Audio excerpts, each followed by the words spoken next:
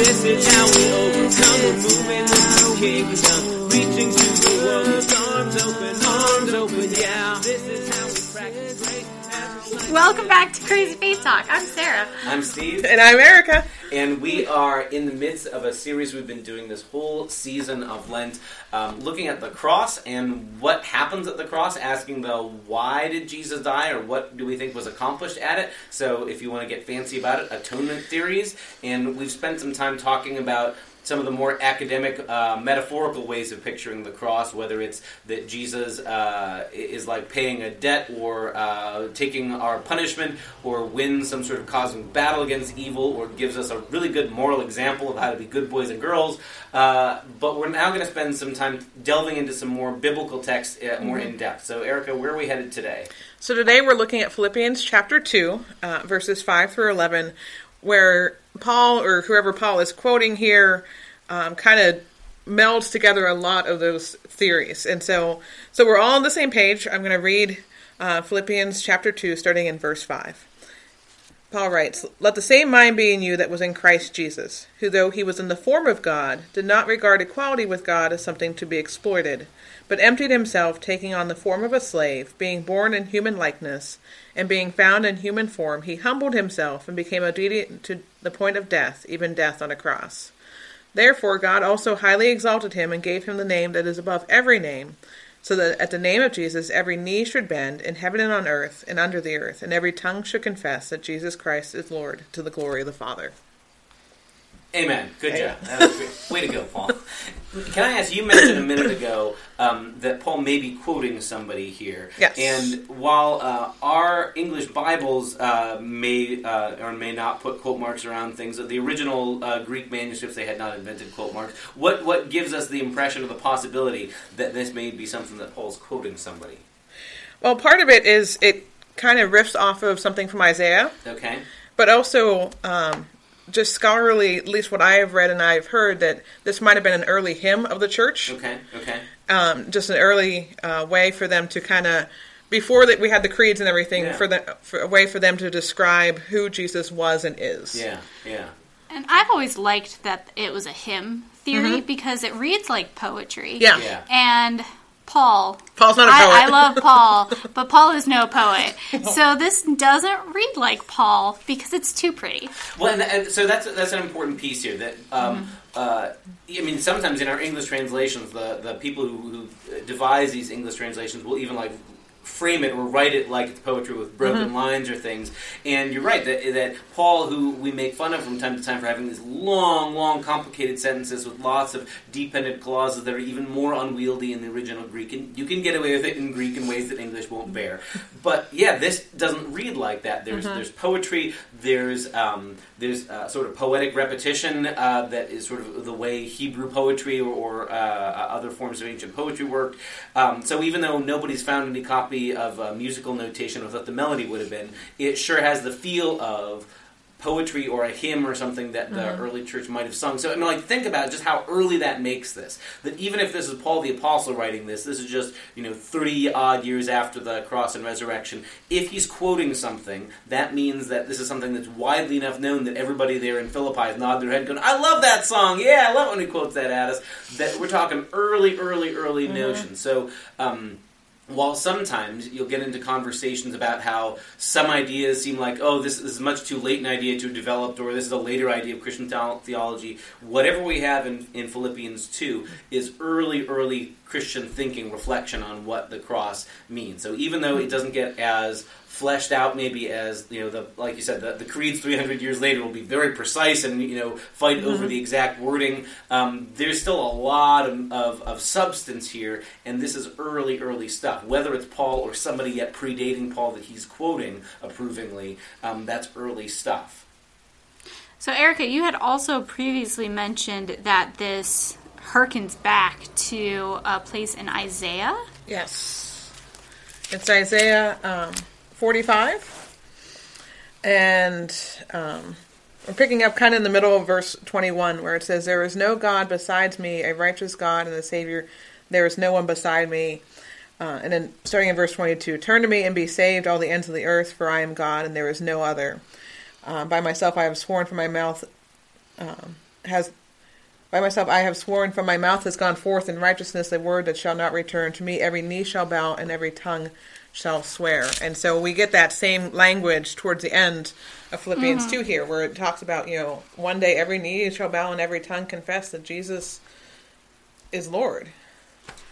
I always appreciate those places in the Bible where people make those connections of Jesus being God, because I think that in certain parts of the New Testament that's not always super clear. Sometimes the author is kind of separating God and Jesus as two separate people, and then sometimes it's way more clear, like the first chapter of John, where it's like super crystal clear. And so I always like it when authors in the New Testament go, nope, Jesus was Lord, just like God is Lord, because they're the same. And I think this is one of those places that does it, because the Old Testament would have been very familiar to a lot of these early Christians who were first Jews. So they would have been familiar with Isaiah 45 and would have been all like, hey, this sounds familiar. Where have I heard this before? Oh, Isaiah. Yeah. And that in a way that sometimes we don't get as clearly in English, but would have been certainly clear to Paul's readers and hearers, anytime you hear the word Lord used to describe Jesus, there's sort of echoes, because that word, the Greek word kurios, is the same translation for anytime you get the God's name, the official name, Yahweh, the I am who I am name for God. When it gets translated into the Greek translation of the Hebrew Bible, we call the Septuagint, it's always kurios, Lord there. So anytime anybody in the Bible calls Jesus Lord, it's sort of this winking like, Jesus, Lord. But it's even clearer here in Philippians 2, where that language of to Jesus every knee will bow, every tongue confess, when in Isaiah God says, me alone, and makes like hammers at home. Nobody else, I don't give it to anybody else. To me every tongue will confess, every knee will bow. And then for Paul to make the move, whether, again, it's his original thought or he's quoting somebody saying, to Jesus every knee will bow and tongue confess, that's a pretty tight, close identification of Jesus with a Yahweh of Israel's Old Testament life as well. Which would have been a struggle for those early Jews, because it's, the Lord your God is one. Right. There is only one God. So how can we say that Jesus is God and God is, Yahweh is God? But it's very clearly pointing out here, no, these two are the same person. And you can kind of get the sense, not to get ourselves way off on track onto a conversation about the Trinity instead of an atonement conversation, but like why it took the early church long enough to try and figure this out. Because the number one rule of Second Temple Judaism is there's only one God, don't worship anything else. That got us sent into exile before. And yet the early church, convinced by being in the presence of Jesus, and then those who had heard the stories were like, and yet it's still appropriate for us to worship this Jesus and say there's only one God, because this God must somehow be fully present and embodied in this Jesus of Nazareth. It took 300 years before they would write it down in words that were super precise, like God from God, light from light, true God from true God. But that notion is here in an early fragment from Philippians 2. So, since we've been talking about atonement theories, and we said that this kind of mixes some, what are some of the atonement theories that we kind of see within this passage? Yeah. So I definitely see moral influence.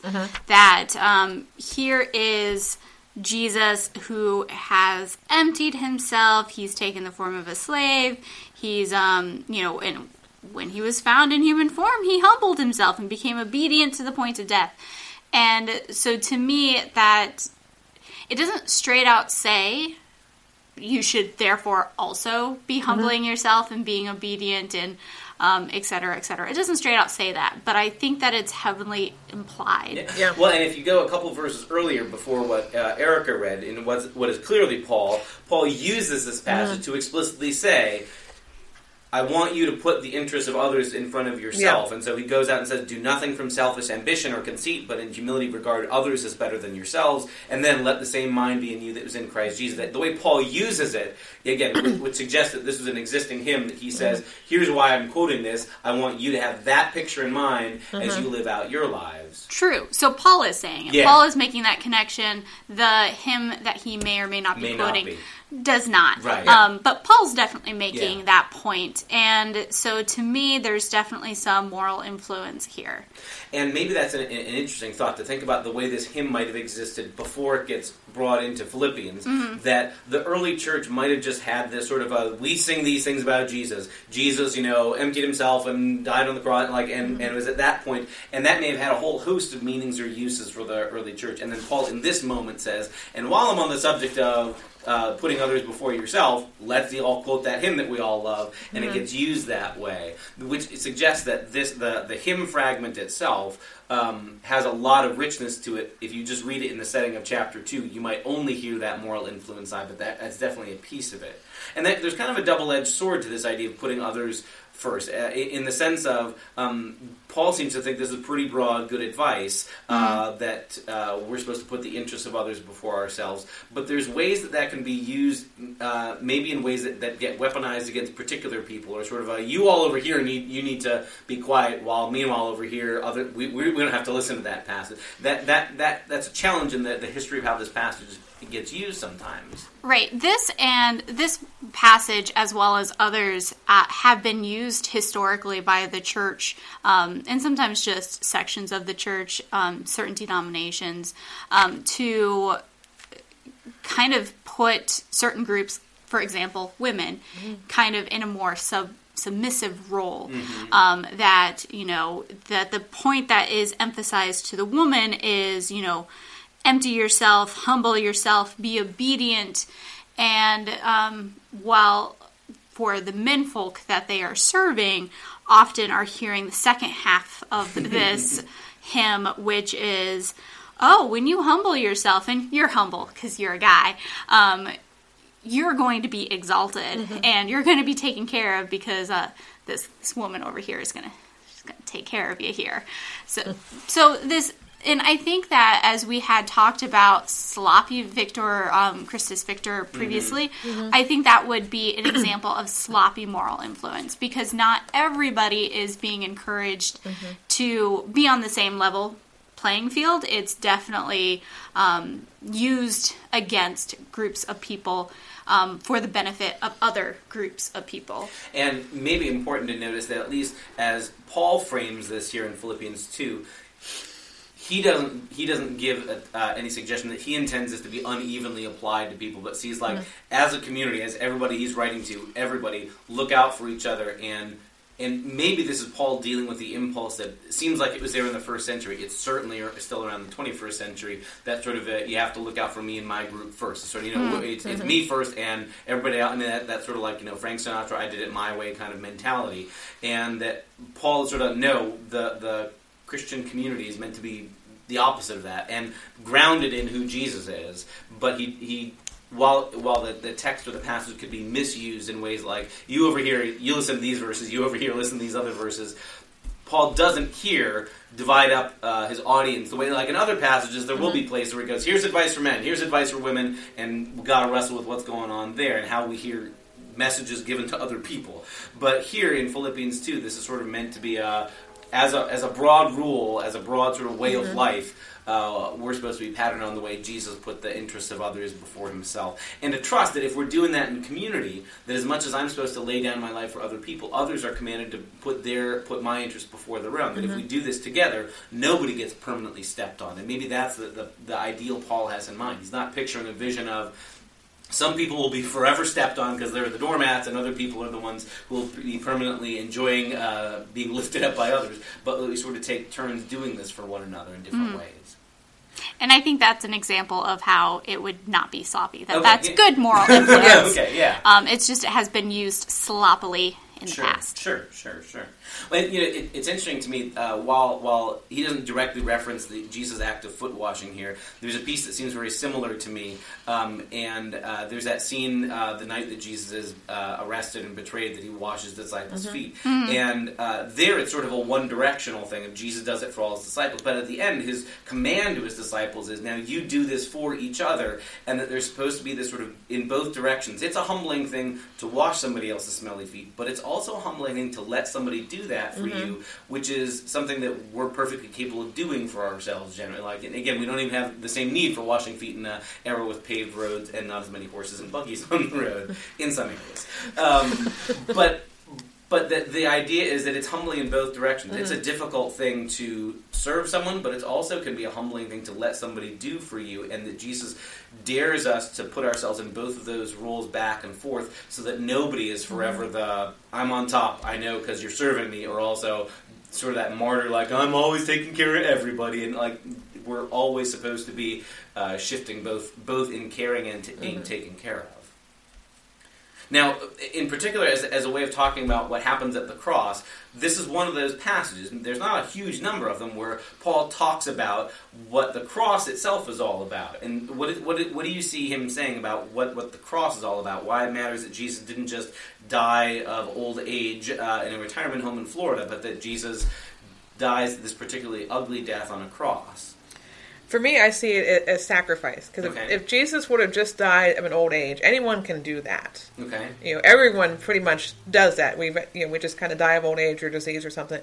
But here, Jesus is willing to give himself over and sacrifice himself at what in today's world we consider a very young age. I mean, he was younger than I am when he does this. And it reminds me a lot, and I know we're going to get more into this in the next episode next week, but the sacrificial system of the Old Testament, and you didn't bring your old ewe or your old ram that's ready to die and just lay him on the altar and say, okay, well, here you go, God. Put them on the altar just in time for them to die of old age. Then count it as a sacrifice, right? Yep. No, you're supposed to bring the year old lamb, the young lamb, the lamb that has a full life ahead of it, the lamb that's going to give you wool and food and nourishment. That's sacrifice. And so for Jesus to die the way he did, he's willing to sacrifice himself rather than just saying, no, I'm going to wait until I'm old and just... Yeah. There's a difference there. Sure. So as you're hearing these words of Paul's about that Jesus humbles himself, becomes obedient to death, even death on a cross, that it's significant that he dies in this sort of willing laying down of his life, and that there's a sense of it being cut off early, that this isn't Jesus dying of old age in that regard, because this is Jesus doing what Paul has just said about putting the needs of others before himself, that Jesus puts our collective need in humanity and says, I'll give up my life to save them, or something like that. And I can't remember which gospel it is, but even Jesus himself says that to Pilate, it's not you that are putting me to death. I'm laying down my own life. Right, yeah.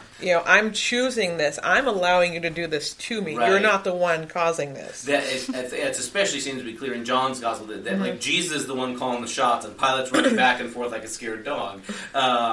And that there's definitely that sense in John's gospel of Jesus is at no point out of control, and will say things in John's gospel like, nobody takes my life from me. I lay it down, and I'm going to pick it back up of my own accord. Like there's that sense of Jesus being not helpless victim in the sense of, if he had the chance to get away from this cross thing, he would have, but he chooses this. Because again, in John's gospel, Jesus says, this is what, there's no greater love than to lay down your life for one's friends, so that this is Jesus putting his money where his mouth is, so to speak. What's interesting to me is that whole way of talking about, okay, the cross is Jesus offering sacrifice, but you don't get the sense exactly here that this is about like taking a punishment that was somebody else's or paying a debt that was somebody else's. I mean, we talked before about we are so immersed in that kind of language that we often assume, well, that's exactly what he's talking about here. But Paul, or the hymn fragment, doesn't use that. He just sort of says, he offered his life to save us, like the lifeguard might offer his life to and drown trying to save somebody else who's in need in the water. And it's not exactly about paying a debt. It's more like somehow there was a need, and Jesus said, "I will offer myself instead of." But there isn't directly talk about that God demanded that somebody dies, or that Jesus offers. Which makes this like not quite. This doesn't fit quite in the box of penal substitution. It's more than the moral influence thing, and it doesn't exactly feel like cosmic battle like the Christus Victor. There's certainly that sense by the end of God exalting Jesus and giving him the name that is above every name. But like, there's no image of like, and Jesus fights the battle, or it's like somehow. In death, there it is. That whatever needs to get accomplished is accomplished, and now he's exalted as a result of all that. Can I ask? Do you think it makes a difference? Not just that Jesus dies early, but that there's a sense of something more that happens at the cross, at a Roman execution stake, than, I mean, again, you said before, it's important Jesus doesn't just die of old age, because of that, there's something chosen about that. But, like, could Jesus have, like, died nobly and valiantly as a hero, firefighter, or something like that? Is there something important about this idea of the ugliness of a cross that's important to this passage? There was certainly something shameful about crucifixion, because oftentimes the person who's being crucified was completely naked. Yep.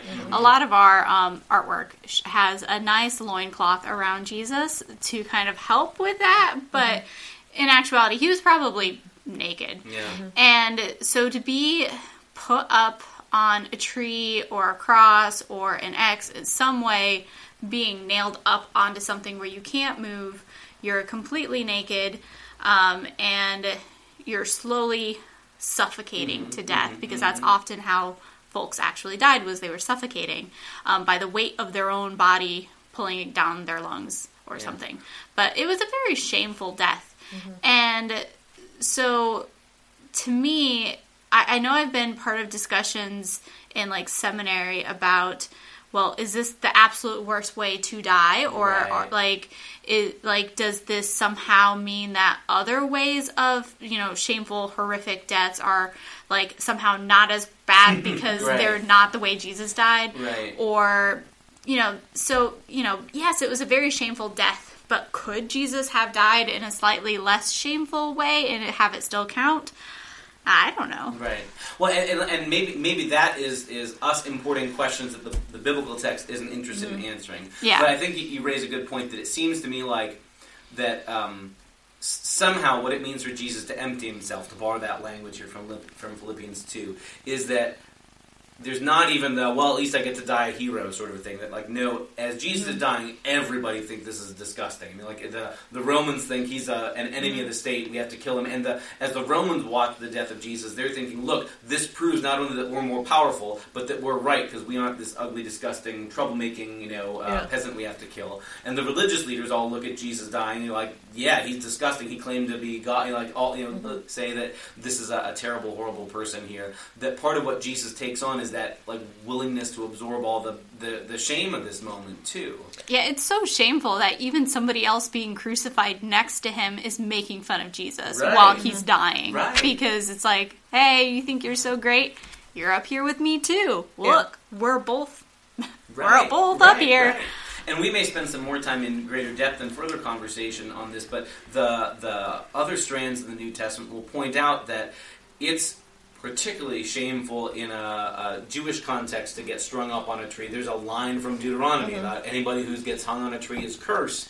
And Paul in Galatians will make a big deal out about that and be like, yeah, that's part of what happens at the cross, that Jesus doesn't just get to die a heroic death knowing they're going to make statues of him, but like everybody's cursing him, that he absorbs all the shame of that as well, and that he knows that's a piece of this, that it's not like, well, I'll just go on my little hill somewhere else and nobody see me die and you just remember me as a hero, but that Jesus knows he's going to die with everybody hating him, with him being the villain, and that's a piece of what happens there. That sometimes, I think in particular of an idea of Martin Luther's, where he will talk about what happens at the cross as sort of a great exchange, that sort of Jesus sort of offers up all of his goodness and takes all of our, for lack of a better term, garbage. That includes, sin and shame and all that kind of thing. And that's more the way Luther will talk about what happens at the cross, is that it's less the language of God demands payment, because God's the one who's offering the payment too at the same time. That seems like it's a little cook in the books if it's really important to God that the payment be made and God makes the payment. But this exchange of we bring this need and all this sort of shame and disgustingness, and God trades that, or Jesus takes that or offers it. But some of that seems to be maybe going on here with that idea of Jesus being emptied too. And he's seen as a criminal. I mean, he's crucified between two criminals. This is a criminal's death. This is a criminal's death penalty. And so that adds another level of, again, he's not the hero. Right. He's a criminal, not only in the eyes of the Romans, but also in the eyes of the Jews. Right. This is one of those places, I'm just going to own my full-on nerdiness here, where the Batman movie mythology has been very helpful for me as like a way of making sense of what happens in here. And there's a recurring theme in one of the Christopher Nolan Batman movies where it's all about how Batman isn't a hero, or he is willing to not be perceived as a hero, because, everybody, the police are after him, and the public is against him, and all that. And there's this conversation between the Batman character and other characters about, like, that he knows that that he has to do things that people are not going to think are heroic, and that exactly because he cares about people and he cares about his city, he's willing to do those kinds of things. That's an important piece of, in a way, like what happens at the cross. That it's not that Jesus says, it's gonna be painful, but at least I get to be here out of this. But Jesus knows, like, part of the choice is I'm willing to absorb all the hatred of everybody too. I'm willing to absorb all the shame and the mockery and the spitting and all that kind of thing. That Jesus knows that and is willing to absorb that for our sake, for the sake of others, when he could have avoided that. Mm-hmm. It reminds me just a little bit of, the story of Caspar Ten Boom in the Ten Boom family from The Hiding Place. Do you know that historical event? A little bit. So they're a Dutch family, I think, and they hide Jews in their family in their house in a place called The Hiding Place, which is where the story comes from. And there's a real family, real historical event. Corrie Ten Boom actually and her sister both died in concentration camp. Well, both went to concentration camp. Her sister died there. She ends up living and writing and all kinds of things. Well, their dad, these are all Dutch Reformed Christians, and when the Nazi occupiers insist that all the Jewish people in their community have to wear those yellow stars of David so that they become legally okay to persecute, Caspar Ten Boom, a Dutch Reformed Christian, starts wearing one himself, knowing that he may get all the same whatever. And there's a scene in the movie which is drawn from the novel, which is drawn from real life, where they ask him, why are you doing this? You're a Christian, and he goes, if we all wear them, they can't hurt any of us. But it's this willful choice of, like, if I wear this sign, which isn't mine biologically, I'm not Jewish, I'm not, it's not my faith. But by doing that, if I absorb some of that garbage into me, I'm willing to cast. It's sort of a solidarity thing. I will stand in solidarity with the people who are getting persecuted or hurt or something. And that, in a sense, there seems to be this idea from Paul of that, like, in this extreme way, that's what the cross is about. Jesus not just sort of like dying a hero's death somewhere so we can make statues to him, but Jesus taking on the whatever garbage is meant to be aimed at us as human beings. Jesus says, I'll take that. I cast my lot with them, so to speak. So that, in a sense, it's not just the moment of Jesus' death, but in a sense, all of Jesus' life that is atoning. That it's Jesus being with us as one of us in from manger to borrowed tomb.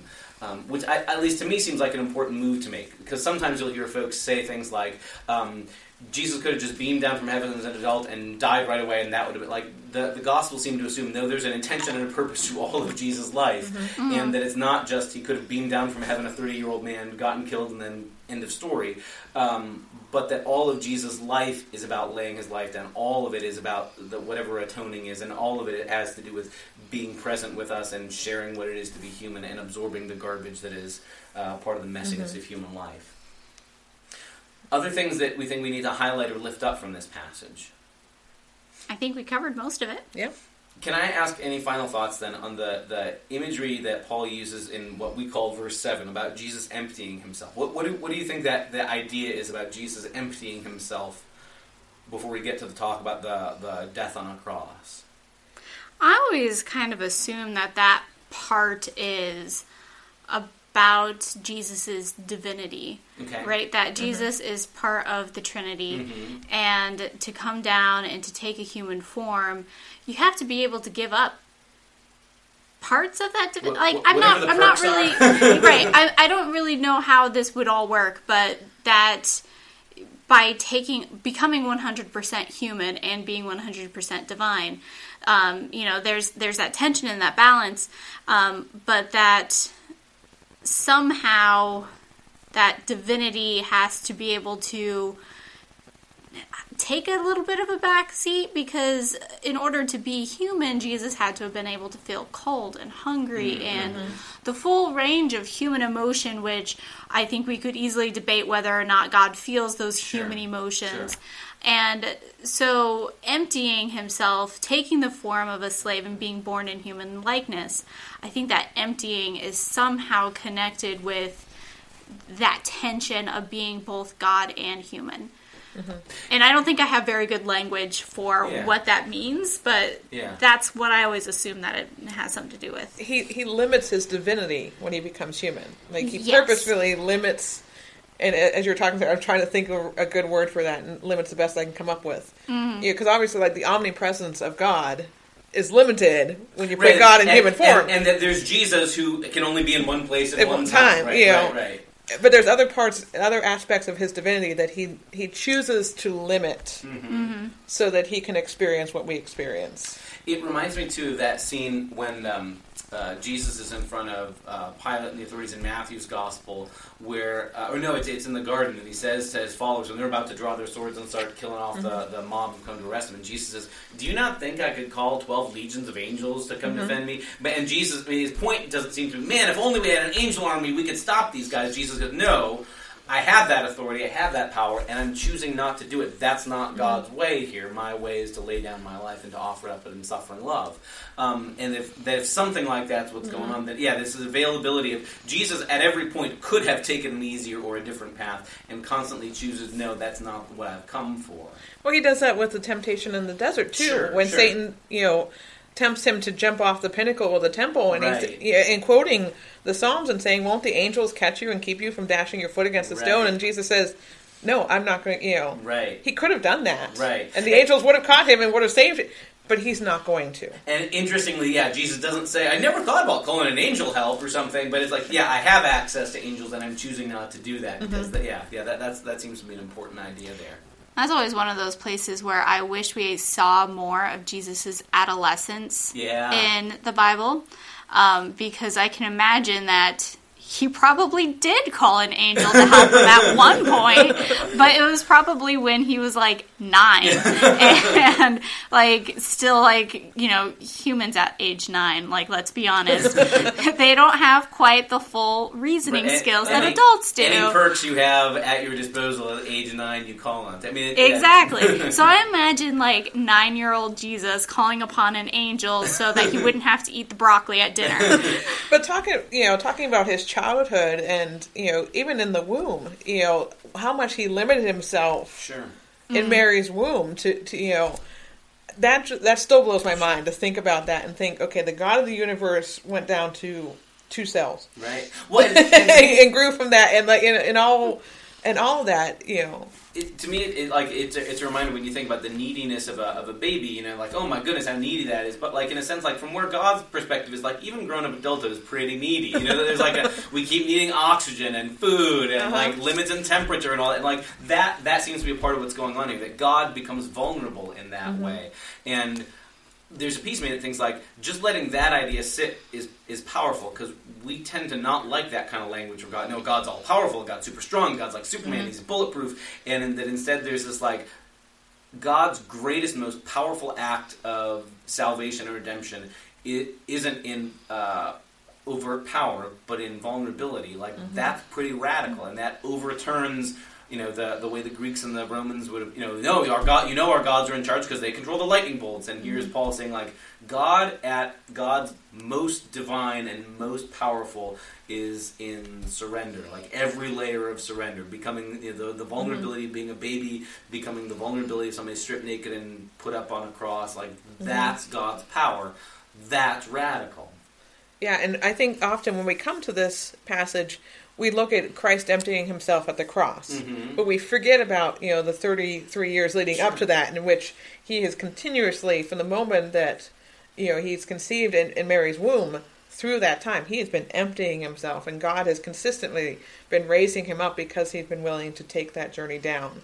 And maybe that's an important way of helping understand why Paul uses, he frames this in the sense of, let Jesus be your example, because he clearly doesn't mean we all have to go die on crosses. He doesn't use the passage saying, now we should all become a suicide cult. No, the early church made a real clear, only Jesus gets to die on the cross of the sins of the world. And yet, there's something about the way that Jesus lays his life down and puts the needs of others before himself that becomes the touchstone for Christian community. And maybe part of what it is that there's no point at which we get to put up a boundary and say, okay, but Jesus, I don't have to do this, or I don't have to love those people, or I don't have to go that far. And Paul keeps going what were the boundaries for Jesus? Nope, all the way to laying down his life, losing his reputation, losing everything.